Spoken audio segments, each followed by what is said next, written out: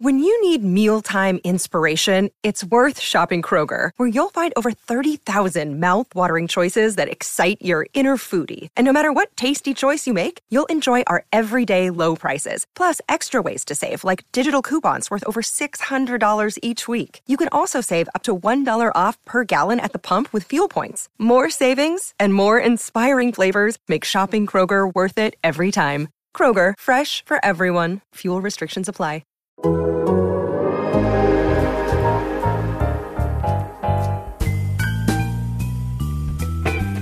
Hear that podcast growling, mean and angry. Hear those co-hosts shouting. It's Dana and Jay. Welcome into the Bengals live room edition of Hear That Podcast Ground, presented by Visa Network, working for everyone. Paul Dehner Jr., Jay Morrison of The Athletic, which you know because you came into the room. You can see our faces. You've probably done this before. So welcome in. Good to have everybody. Jay, what's going on? Another week. They just keep getting bigger and bigger and more fun. And I've recovered from Nashville, even though I think we both behaved Saturday night after the game. Friday night was a bit of an adventure. Well, you brought an entourage of people that were adventure escalators, we might say.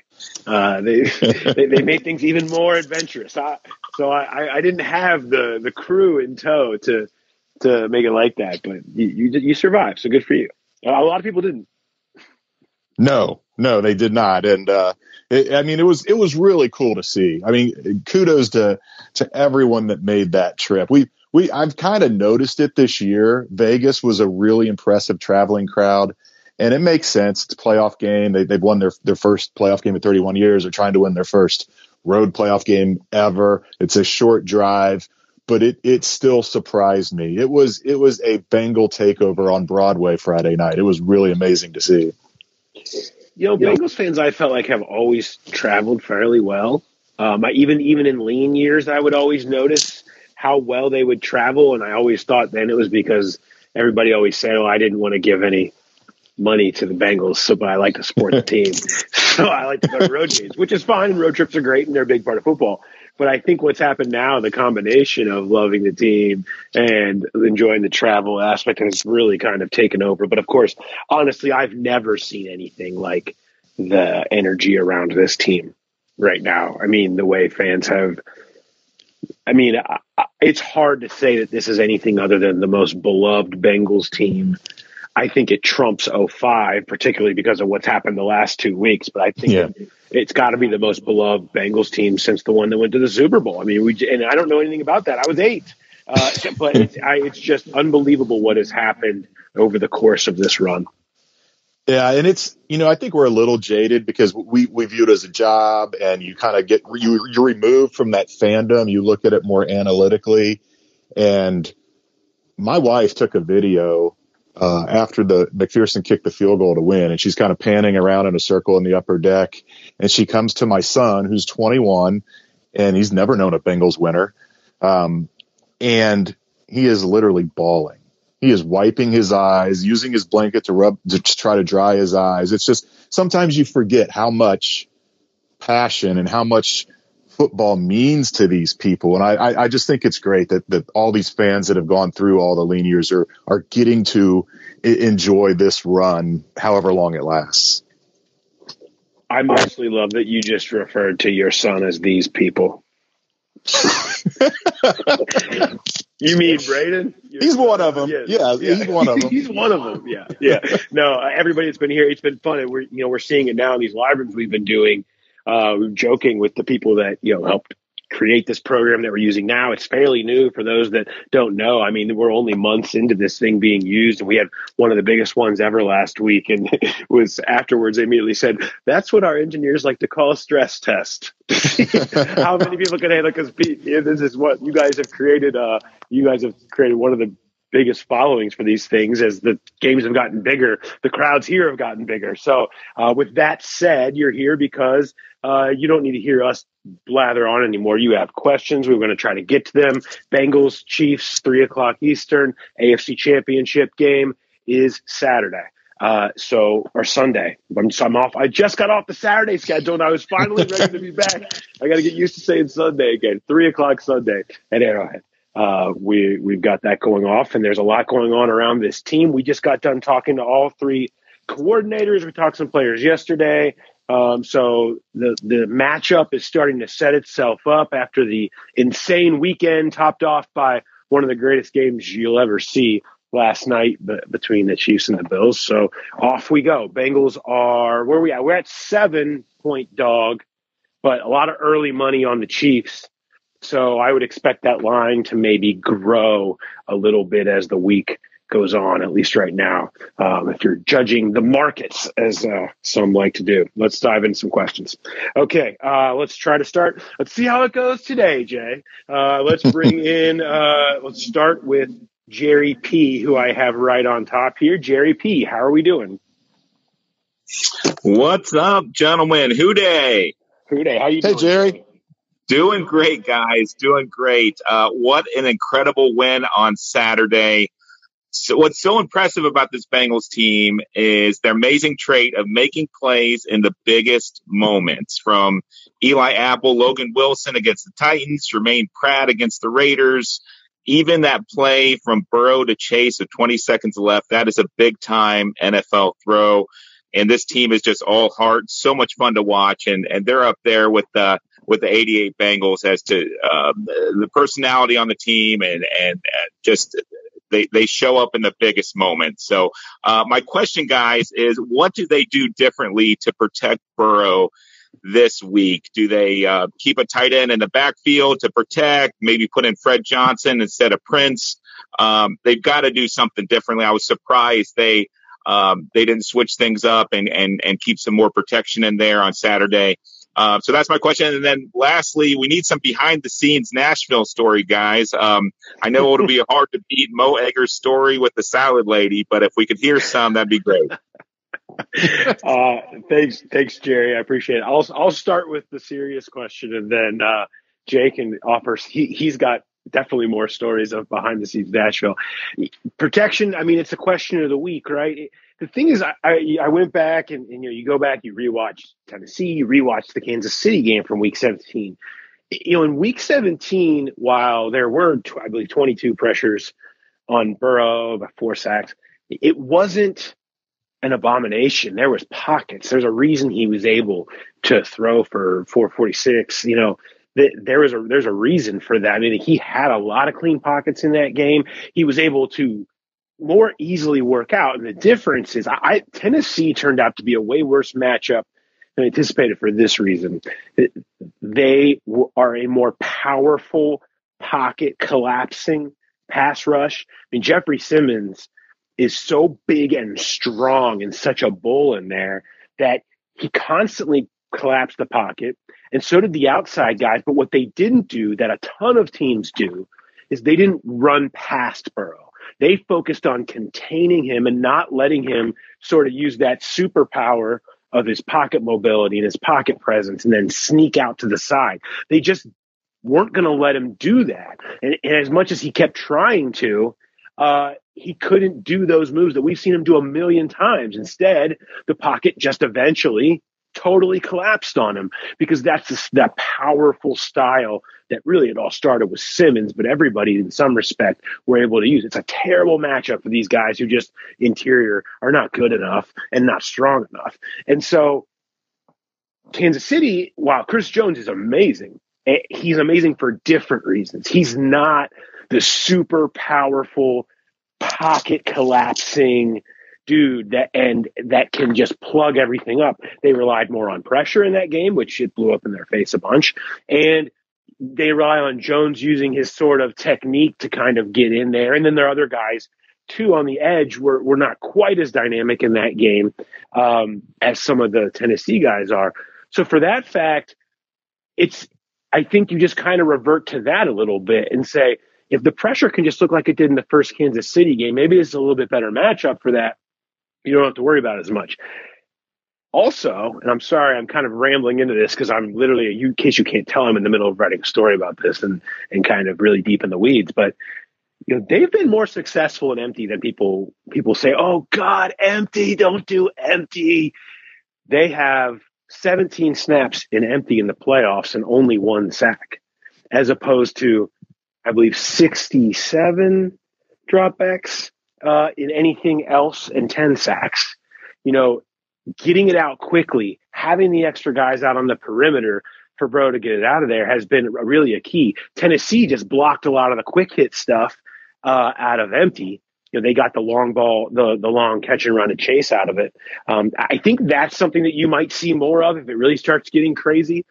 Maybe a little bit more of that stuff and getting one-on-ones. But at a certain point, if you're just getting whipped at your front four, it's just hard to do much. You got to protect. And so personnel, I think the leash is at the end with Hakeem Adeniji. I think it just continues. And at some point, I think they're more open to potentially Jackson Carman coming in there and seeing some time because, you just have to do something. Jackson Carman's so inconsistent, but at some point you just can't watch Adeniji just get backed up into the quarterback or whiff or whatever over and over and over again. And I think that's going to be on the table this week. Yeah, 2 quick things on the protection. The last 2 weeks, they played teams that were at the bottom of the league in blitz percentage.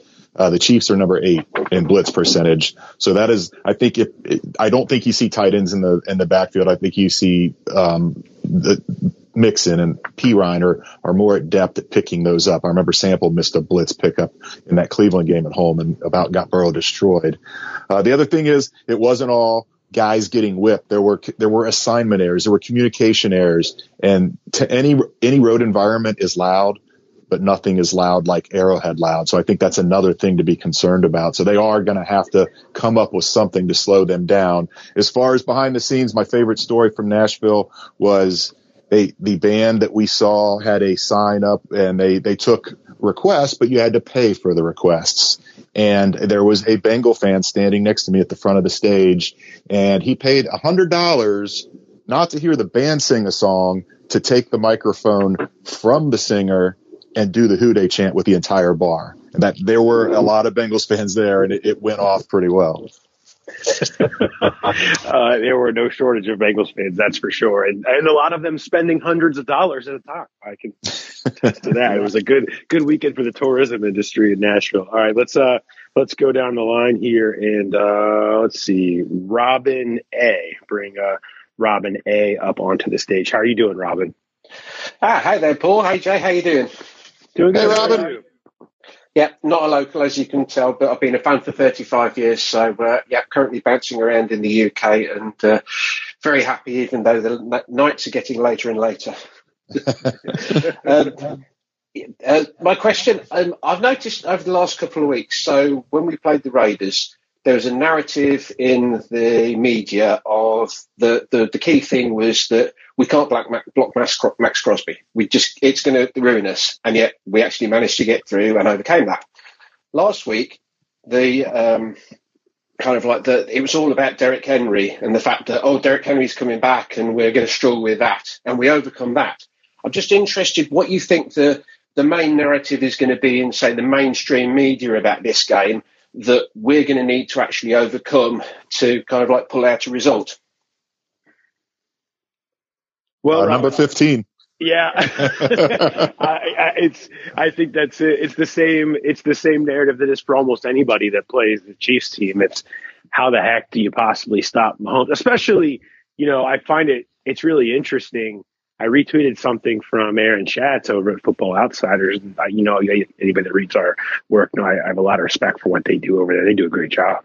And he was talking about how there's just the whole public is just so on Kansas City. And, it just feels like everyone views it as this totally massive upset if the Bengals were to win. And a lot of that is because you just watched a weekend where the Bengals looked what? They had issues. They have 9 sacks and still managed to win. And the Chiefs looked great, right? They put up points in 13 seconds, and they were very Chief-like and Arrowhead and all that stuff.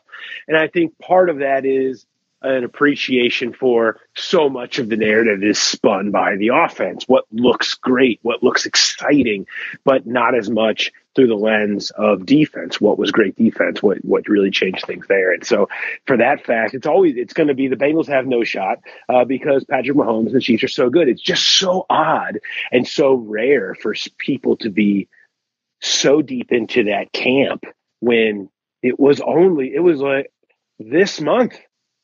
It was this month that the Bengals beat the Chiefs at Paul Brown Stadium, and it's different, and a lot of things happen in that game, I know, but it's wild how much it's just thought that, oh, yeah, bet they're going to run past the Bengals here with no issue. I mean, they just beat them, but, the public doesn't quite view it. There's a recency bias in the way everybody looked this weekend offensively. And there's like selective, I don't know what you would say, just people are so enamored with what Patrick Mahomes did last night, they kind of forget what that Chiefs defense looked like. I mean, I'm not quite putting Joe Burrow on Josh Allen's level yet, but he's not far away. And this offense, if they can get a little bit better in protection, there's no reason to think they can't be in the 30s again, like they were against the Chiefs, the game in Cincinnati, like Paul said, this month. It was just 3 weeks ago. So I'm surprised, and maybe it's the Mahomes wow factor. Maybe it's the fact this is the fourth straight time the Chiefs have played the AFC Championship game at home. They've been to back-to-back Super Bowls. Maybe the national narrative isn't quite buying into the why not us? This is not a plucky underdog team anymore. The Bengals think they're legit and they're out to prove they're legit, but the national public is a little slow to catch on. And a 7-point spread is fairly large for a championship game. It is. You know what I've already done, Jay? My favorite thing to do. The history of championship games. I think I did the last 20 years was my filter. Where any team is a 6 to 9 point dog, and how those win. It is not as happy as last week's results were looking at some divisional games with similar type odds. It was 2 wins in 13 games or something like that, and a lot of decent amount of blowouts going the wrong way. So it hasn't happened often that teams overcome this type of national narrative or perception in the markets. But I think that, this isn't college football. So the good news is that doesn't mean a damn thing. They're no matter what the narrative is, no matter what Michael Irvin yells or Stephen A. Smith decides to scream into a microphone or anybody says about the Bengals, they're still going to line up the same way they would and go play. And it's funny, the narratives are funny to me as the entire world learns who the Bengals players are right now.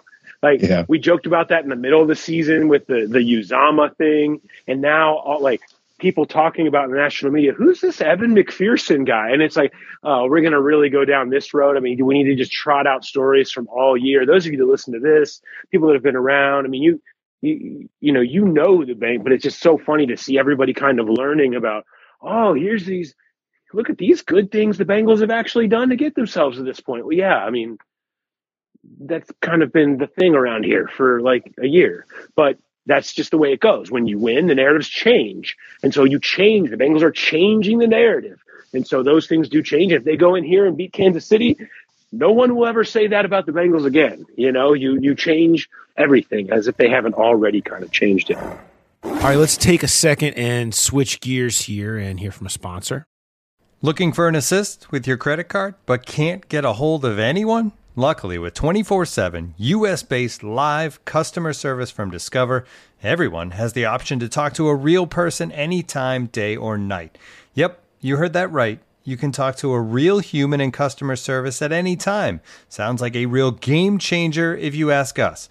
Make the right call and get the service you deserve with Discover. Limitations apply. See terms at discover.com/creditcard. All right, let's keep rolling. David F. is here on top. David, let's bring you up on the stage. What's going on, David? What's up, fellas? I'm calling in from Boston here. I was watching the game on Saturday, and we were. It felt like we were having a really hard time getting pressure on Tannehill. But then watching the game last night, I mean, I couldn't tell the difference between Mahomes and Allen at times with how much they were willing to scramble. I mean, what's our answer on defense to contain a guy like that, right? Because, I mean, now that we know he's going to be able to beat us in ways with his arm, but now he's showing, I mean, in ways he's done this all year, but he's showing he's willing to put his body under stress and make, he had the rushing touchdown, the 35-yard scramble. I mean, who's our answer on defense to contain? That's a great question. I was so amazed. It wasn't just his ability to scramble. He has this crazy innate feel back there where there's two ways he could go to get out of trouble, and he always picks the right one. And you see one might have looked like the right move, either stepping up or sliding left, sliding right. One might have looked like it was the right move, and you see someone come through and you realize if he had gone that way, it would have been trouble. It's just, I was kind of struck by that same thing, just how many plays he was making with his feet, and Josh Allen too. I don't know if you put a spy on him, if they kind of take the approach they took in Baltimore, that first game against Lamar Jackson, and go with three linebackers and really try to contain him. He's not the threat that Lamar Jackson is. He can do it, but he doesn't do it as often. It's going to be one of the more interesting things to see is how they're going to attack them. If you remember back to the first game against Kansas City, they basically said, if you want to run the ball, go ahead. They gave up, I think, 156 yards in that game, and they were focused solely on limiting Kelsey and Hill, and they did. They did a great job against those guys. So you're always wondering where the wrinkles are going to be, what's going to be new, what are they going to go back to? It's a division game. You're playing a team twice in 3 weeks. This is what you see a lot of times in the regular season with the Ravens, Steelers, or Browns rivalry. Yeah, I think you're worried about how you're going to stop Kelsey, and the big shift that happened last game was exactly what you said, Jay. Was all right, just enough over the top, enough of Mahomes throwing over the top of us. Please hand the ball off. Like we will allow 8 yards per carry. It was almost like that. And because I think they did for the most part of the second half, but it caused the game to look different. It changed the dynamic, and they were able to catch Kansas City being impatient at times to get stops. And as far as keeping Mahomes inside, I think with history with Lamar and some players like that, they do have, it's kind of what I was talking about earlier with collapsing the pocket versus rushing past. They've been pretty good at that. Guys like Hubbard and a guy like Reeder is perfect at collapsing the pocket, bringing it in, giving them nowhere to go, trying to keep them contained and not running gaps open. And they did a pretty good job of that last time. There were a couple times when he got out and made plays, and notably the one where he gets out right before halftime and throws 189 yards in the air or whatever it was across field that got knocked away by Von Bell. I mean, that's the stuff that Mahomes can do when you let him get out. But that was one of the few times you really saw him totally get out in that game. I think you continue to go with that game plan in a lot of ways and focus on contain rush, just like you would against some of the other more mobile quarterbacks they've gone against. And they have had some success. Like none are like Mahomes. He's a unicorn, but that's just part of it, man. You just got to limit it. You're not going to totally stop it. You just try to limit it from happening too much. All right, let's go next here. Let's bring Kelsey S. up onto the stage. Kelsey, how are you doing? I am good. Thanks for bringing me up. I just wanted to say before I ask my question, I'm from Cincinnati, live in New York City now. And what's been the craziest part of this for me is just seeing all of the Bengals fans, come out of the woodwork.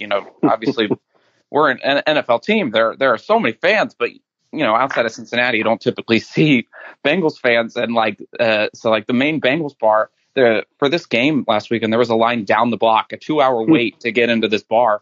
Jeez. Just insane, jerseys from 20 years ago, everyone's coming out of the woodwork, and it's crazy and awesome.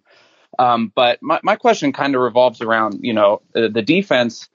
the last couple of weeks, the defense has finally started forcing turnovers. I know that there's been a lot of discussion about Tannehill making some bad decisions, but, I think that two of those interceptions, Hilton just made a great play, and then Eli Apple got in there and hit the ball up and made a good play.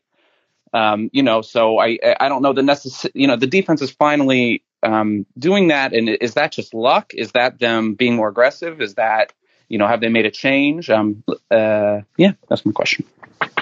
It's a good one, Kelsey. I'll say this. I mean, I just have been really impressed with the way the defense, this is not luck. I mean, think about this. When Jesse Bates got his pick, my first thought was, I was thinking all week he was going to get one. He's been so close lately. I mean, he has been just one or two plays away over and over again, dating back to the most notable drop at the end of that San Francisco game that he kind of beat himself up about for a while. And guys like that are starting to become playmakers. Hilton making that play is just a player being a playmaker. And Eli Apple had a drop of a pick of Patrick Mahomes in that first game that, how many times does he drop that? He probably catches that 75% of the time. They're putting themselves in position a lot to make these plays. It's not that fluky. They're looking for them. And I do think in Kansas City, you're extra aggressive, because the value of turnovers against Kansas City, because it's probably your best chance of actually stopping them. And you do play a little bit more aggressively, particularly in this kind of a situation. And I expect to see that. And they've done that pretty successfully and the other part is, you put your other team in spots. When you have a team, I still don't quite understand exactly what Tennessee was trying to accomplish there on that final drive. I have theories of how bad of a job they were doing, but, the fact that a team is in a spot where Ryan Tannehill feels like he needs to throw it that far down the field late in the game lends itself to you making plays. The same way the situation the Raiders were in lends itself to Jermaine Pratt making a play, things like that. I think it's a combination of playing from ahead, which they've done ever since they sort of, opened it up against Baltimore, and the defense taking advantage of some plays, and a lot of them they've left on the table, which I think is a big part of this too. They're in the right position to make some of this happen over and over again. I don't expect that to all of a sudden not be the case on Sunday. Yeah, I just had a couple items on this. My final thoughts column just went up a little bit ago, and since the bye week, the Bengals are +8 in turnover differential. They were minus all year. And since that bye week, they are +8. That's the fourth best in the league. The Chiefs are first in that time frame at +12. So once again, this is going to be a game determined by those turnovers. And the thing is, the Chiefs aren't doing it. They are turning teams over. They're doing it by not turning the ball over. They haven't committed a turnover in 5 of their last 6 games. It's been, and they had none last night in that crazy game. And it's a mindset. They have been focused on it all year, but you're just starting to see it pay off. A lot of it is what Paul said with the playing from ahead more often. And a lot of it is just guys flying around the ball. You talked about the Eli Apple pass breakup that Logan Wilson intercepted. If Logan Wilson isn't there, Jermaine Pratt intercepts that ball. And if Jermaine Pratt and Logan Wilson aren't there, Trey Flowers intercepts that ball, or maybe Eli Apple does after knocking it up in the air himself. That ball was getting picked no matter what. There were so many guys right in that area. So that's what you need. You need guys flying to the ball. You need guys holding up runners and punching and ripping the ball out. Jermaine Pratt is great at that. That's how you slow down a Kansas City offense. You just kept waiting for that last night. When's the one turnover going to come that's going to swing this game? And it never happened. Neither team turned the ball over. I don't think that's going to be the case in the championship game. I think we're going to see a turnover or two that's really going to dictate the outcome of that game. It's hard to see a world where the Bengals win this game without a turnover or two. I don't really see one. That's it's going to have to happen. That's just the only way you win a game in Arrowhead in this spot. All right, let's keep going down the line here. Bring Robert K up. Robert K up on the stage. What's going on? Got me, guys? Yeah. Yes. Paul, Jay, thanks for having me. Love the content. What a big relief. Just two quick questions for you. What records or curses do we have left outside of the big bogey of the Super Bowl? And then two, has the team done enough yet, or do they still need to do something further to get a practice bubble? Okay, Robert. Let's see. Kurt, what I love, the Niners are still in play. I mean, wouldn't it be great? Wouldn't it just be so fitting if you end up with Bengals Niners Part 3? But I love was the immediate response that so many people had when I tweeted that, and that was, yes, but this time we have Joe Montana and Jerry Rice, and it's so true. They have Joe Cool this time, and you feel like you're on the flip side of it. It feels so different. I mean, I think the Bengals 49ers would be the big boogeyman out there at this point. The practice bubble, I mean, I don't want to waste people's time going into the weeds on the practice bubble, but it has a lot to do with that stupid Hilltop Concrete situation and the deal that was made there. I think there was ideas that would be part of the practice bubble solution, but that stuck, and everybody in the county is tripping over themselves. Tell me if you haven't heard this before. You're not going to believe this, but the place that still hasn't quite finished the banks between the two stadiums, whose leases are expiring right now, is stumbling over some things a little bit. So until that clears, you're not going to see the bubble. But hey, we've now been sold that the bubble is an advantage, that it makes these tough players. So apparently they think it's an advantage now. Although I think if you gave some truth serum to some Bengals players, they would happily tell you it is not. I think at some point it does happen, but I think the Hilltop thing is the issue in place right now with that. Yeah, I think the comment that nobody complained about practicing in 4-degree weather is a little bit far away from an advantage. Yeah. But it is. I mean, there's something to that. They play that the Raiders game was going to be so cold and you practice in it all week. There is something to that. As far as records and curses, they've been a number 1 seed before, but both times they were a number 1 seed, they were 12-4. I don't know if we're going to see 12-4 be a number 1 seed anymore. It feels like you have to, this year aside, you have to really get up. So that's the best record they've ever had is 12-4. So that would maybe be the next little hill to climb before climbing the big one and winning a Super Bowl would to have a 13 or a 14 win season or more. Okay, let's keep going down the line here. I'm going to pluck from the middle here and just say, let's go to Chris G. Chris, you with me? 2 years into the pandemic, I still don't know how to use these. So appreciate y'all taking my call. I'm calling from Louisville. So wanted to talk a little bit about a couple of things I thought about with the 9 sacks. And obviously that sounds like such a huge number, first or second time in history, those kinds of things. But a couple of things I noticed, to me, the ratio of sacks to turnover worthy throws, right? Burrow, maybe instead of taking a sack, he throws a ball that's into triple coverage, and all of a sudden now they're get 4 turnover worthy throws, and he throws 2 interceptions where even the interception he threw wasn't necessarily on him, right? So it felt like sometimes maybe taking a sack is better than a negative alternative.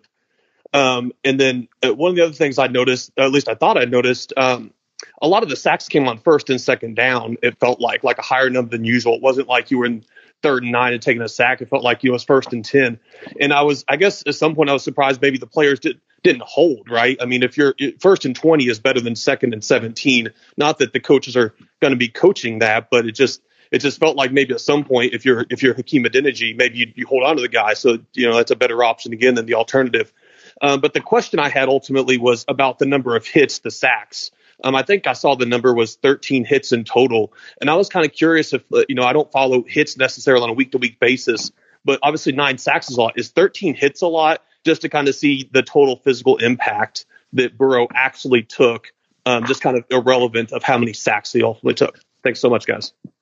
Yeah, for comparison, a sack does count as a hit, so it was 4 hits beyond the 9 sacks, and he took 51 sacks this year and 102 hits. So it was kind of a 2-to-1 ratio there. You make a good point about the sacks being early. Some of those were communication errors. So when that happens, it's not going to be a case where anybody's even there to commit a holding penalty.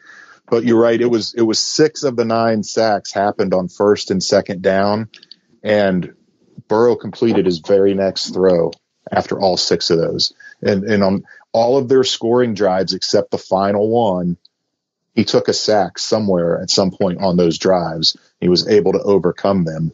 And I think that's kind of to your point about the turnover worthy plays. I think that's a big part of what goes into him thinking, and you deal with it, thinking he can extend a play and make something out of nothing, that he's not just going to panic and force a ball into coverage.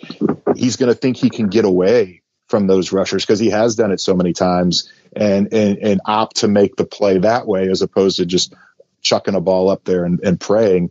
9 is a lot, and they cannot keep giving that up. But there were so many other things that played into that. And I do think that is a good point, that sometimes it's better to just go down and take that sack than try to force a ball somewhere, especially first and second down.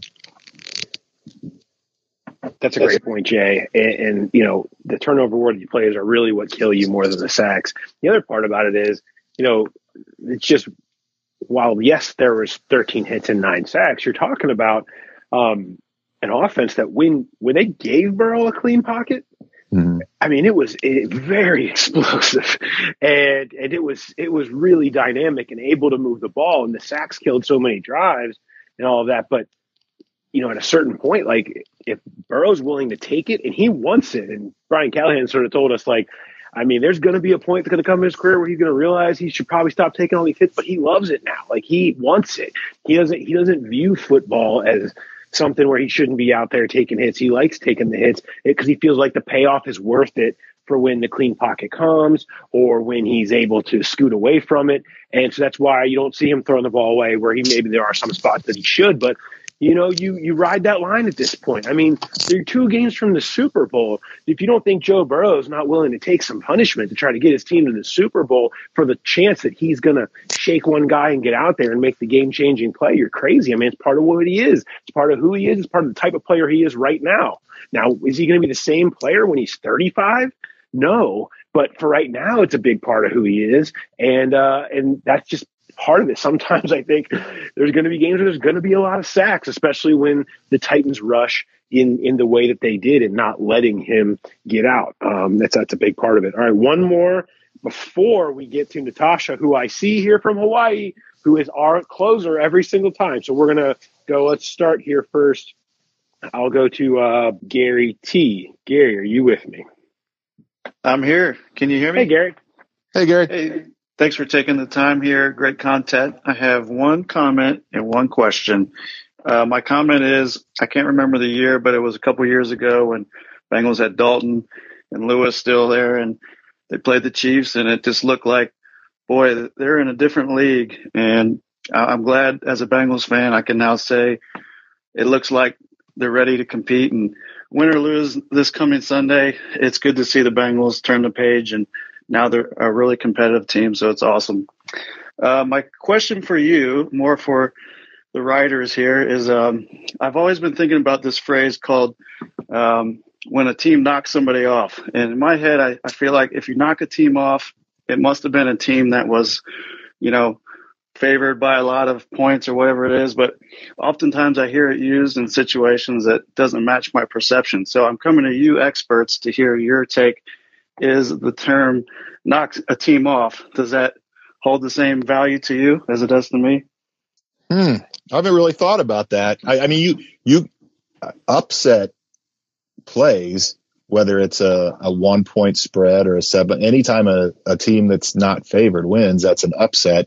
I don't know. I feel like you can knock anybody off. You don't have to be a big underdog for it to count as knocking them off. I think that it goes back to knocking them off their pedestal, and it should be a really good team. But I think it's kind of transformed to acceptable usage on any occasion. And one thing about that Chiefs game that I think that was the 2018 season.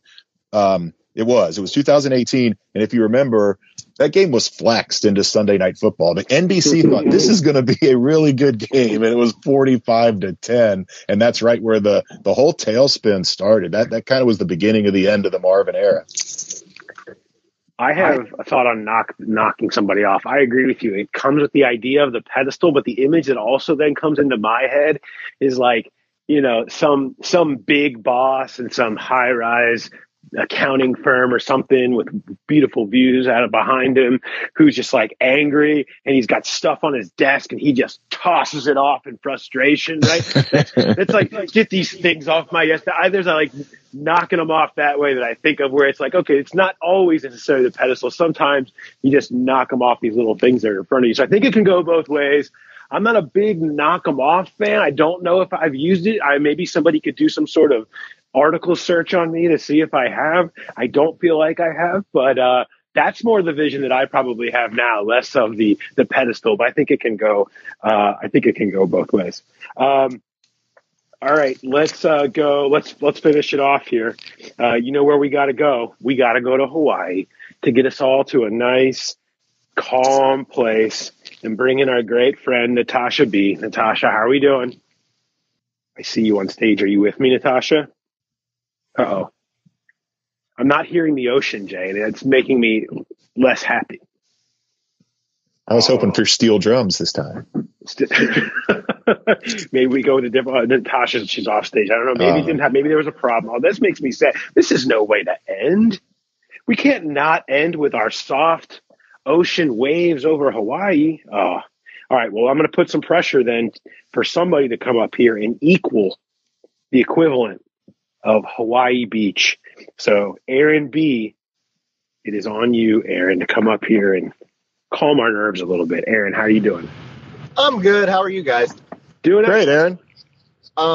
So I'm in Columbus, Ohio. I do home health, and I'm driving, I'm driving on snow, and it's gray. So that's where I'm at right snowy now. Road in Columbus is not quite on par with a Hawaiian beach, but I appreciate the attempt. It's the effort that I appreciate. So I've been trying to ask this question. I got kind of two questions. One you probably can't answer for a couple weeks, but my kids ruined it. Anyway, the first one is, Jay, I noticed in your article, I think you interviewed Marvin, and this has been kind of echoed here lately, that Mike Brown said, all Mike Brown has ever cared about is winning. My question is, how is that possibly true? And then my second question is, you hear McAfee kind of going off on stuff, and even here in Columbus, like James Laurinaitis will talk about it a lot, just about how the Bengals, we'll say amenities for players is always so poor. Obviously there's no indoor and that kind of thing. So my question would be, now, how does being a Bengals player compare to most other NFL teams? And that's all. Well, that one's hard to answer because we're not around most other teams. You can kind of talk to players when they come in and talk about differences, but to really get an idea of what the amenities are at other facilities, that's hard to speak on. And I think the thing with Mike Brown is, yes, he wants to win. He just has always tried to go about it a different way. He is not a Jerry Jones or a Daniel Snyder or one of these guys that have made their money elsewhere. The Bengals are the family business, and you always have to operate that way. And people can disagree with how he spends the money and the approach, but I don't think you can ever question how much Mike wants to win. He is more involved with that team than any owner. And you hear players and coaches talking about it all the time. How many teams have an owner that's out there on a golf cart at every single practice? I mean, Mike is very, very involved. He's very loyal. His approach may not be what other people want, but it's really easy to spend other people's money. And he's the one that he has to look out for the family business, and do things the way that he thinks is appropriate. It's not just as easy as go spend everything you possibly can and do everything in that regard to try to win that Super Bowl that's been so elusive and kind of mortgage the future. They're never going to take that approach. There is a difference between wanting to win, it being your life, the pursuit of winning, and being good at that. Yes. And that's the thing here. I mean, they haven't been good at it. And Michael is admittedly, I mean, a stubborn guy who believes in his ways and set in his ways. And that's kind of what made, Elizabeth Blackburn kind of a revelation for a lot of things, because she was really one of the few people able to come in and get Mike out of his ways on some major off-field topics, because Mike believed that off-field was unimportant and not a part of, what matters to the franchise. It's about football and playing football, and that's all in this team, and that's what matters. And so you see things change in that way a little bit. But I mean, I think that's just sort of who Mike is. And amenities, I mean, this place will never be Dallas. You won't have the star. If you've seen the drone shot or any Hard Knocks behind the scenes from what their facilities are like, or what LA has, all of these places, they need to be more like those places, but they'll never be that. I mean, that's a part of it. And it really is hard to speak specifically on changes with player amenities because we're not specifically inside and around. It was easier to do when you were around it every day. But, I think for the most part, they've come a decent amount of way, and people feel like, whether it's sports psychologists or the right medical staff or, you name it, the stuff that does matter, some of these players, social media people and content people, because players care a lot about that type of stuff, that help put their image out there. I mean, I think that has come a long way, but, they're never going to be one of these massive big market machines that some of the other places are. That's just not necessarily their way. All right. Thanks to everybody for jumping into the live room. We'll have HTPG back tomorrow on our normal time slot, and we'll start going in on Bengals and Chiefs Sunday. Of course, we'll talk to Nate Taylor this week and have a ton of content up on the site, as you might imagine.